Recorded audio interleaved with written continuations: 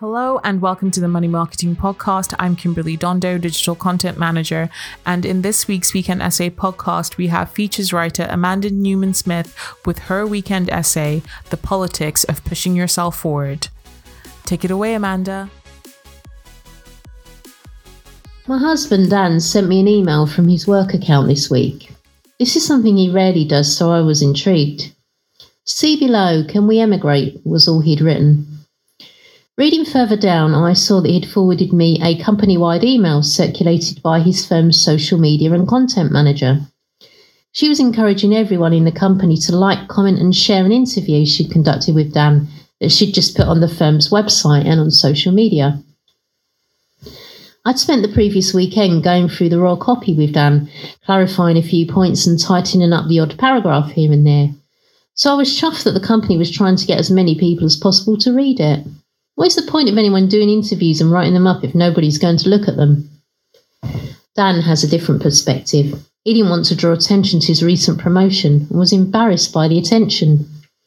He's never been completely comfortable with having a higher profile as he's progressed up the career ladder to become senior management.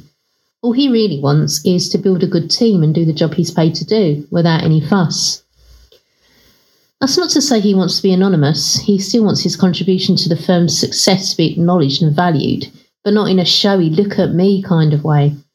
It's the old there's no I in team philosophy. He doesn't want the spotlight to be solely on himself when it's the team who achieve great things. I mention this because awards season is in full swing within the financial services world. So many financial advisors will be collecting trophies, waiting to see if they've made the shortlist or working on their entries.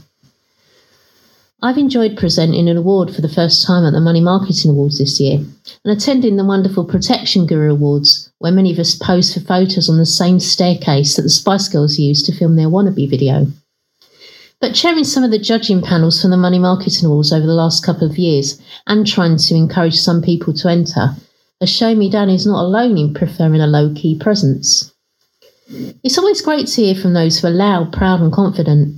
We need people like this to enter awards, as they are often the industry's ambassadors and role models who know how to use their award to boost the profile of the profession.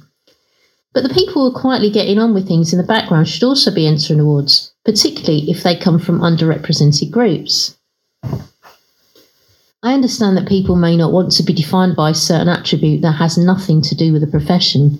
Who wants their skin colour, gender, age, sexuality and so forth to be the first thing other people focus on. But having said that, it's important that awards events are inclusive and reflect everyone, not just those who dominate or are able to shout the loudest. They need you, and we need you to enter. I've never been one to put my name forward for awards, so I'm guilty of the reticence I'm highlighting. Whenever I've submitted an awards entry, it's been because someone else has either nominated me or given me a bit of a shove in that direction. It's heartwarming to know that someone rates you highly enough to think you deserve an accolade, and to me it would have been rude to have not followed it through with a submission. But left to my own devices, I probably wouldn't enter, though I am working on that. There are many reasons why I've only entered a handful of awards throughout my career. I was painfully shy when I was younger, so I've never enjoyed being centre of attention and found those who did quite intimidating. I suppose that's why some people who do push themselves forward can rub other people up the wrong way, often without realising. I went to school with a well-known TV actress who always pushed herself forward when it came to school assemblies and plays. She was a few years older than me, so our paths didn't cross personally, but I do remember that she always got the lead roles and shone at singing solo, something that terrified most of us. Even then, it was obvious where her talent could take her if she wanted it. But she was bullied, as some kids thought she was too full of herself, and sadly she ended up changing schools.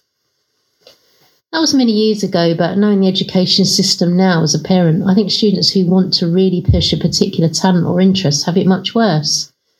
Not in terms of bullying, but the way the school system doesn't encourage creativity, individuality or critical thinking. Now there are rigid formulas to pass exams, and league tables take precedence. Liam, my oldest son, will shortly be competing with many other students for a place at music college, and I'm having to show him that you can highlight how good you are at something without coming across as arrogant.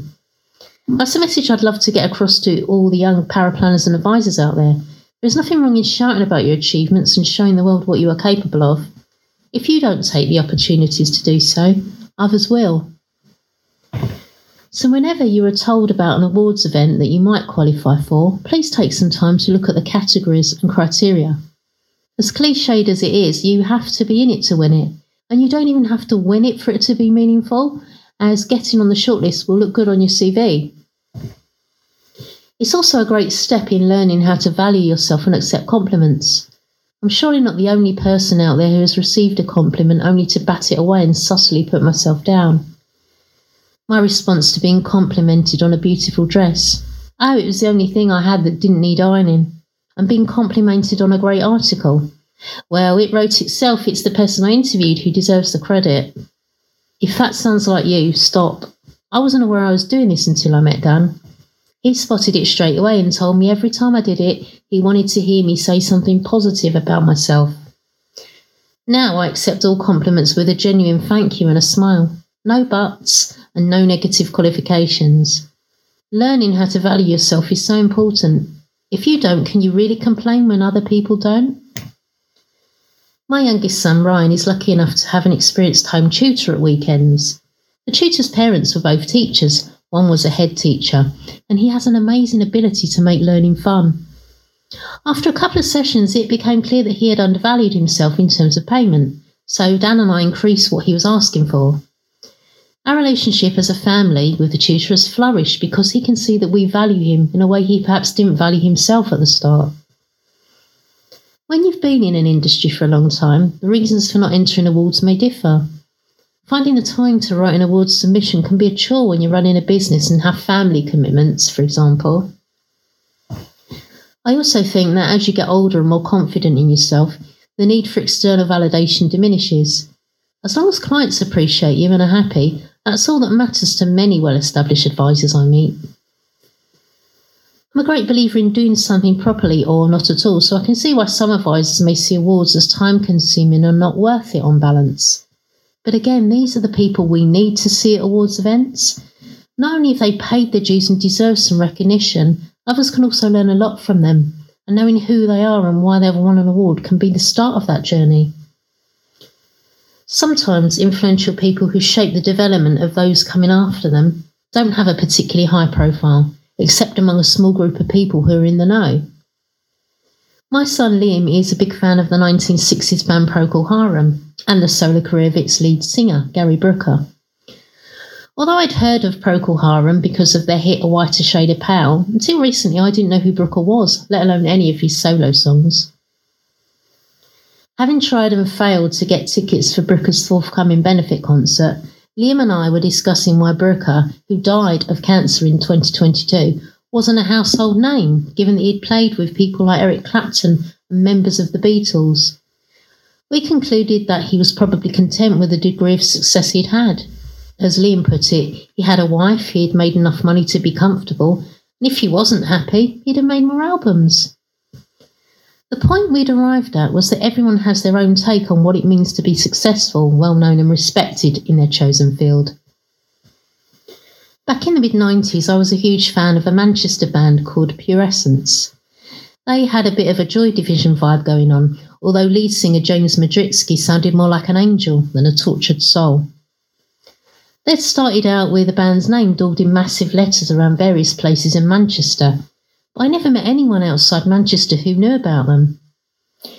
In every article I've ever read since they disbanded, the word underrated is used, and the writers always pontificate on why they weren't bigger than they were.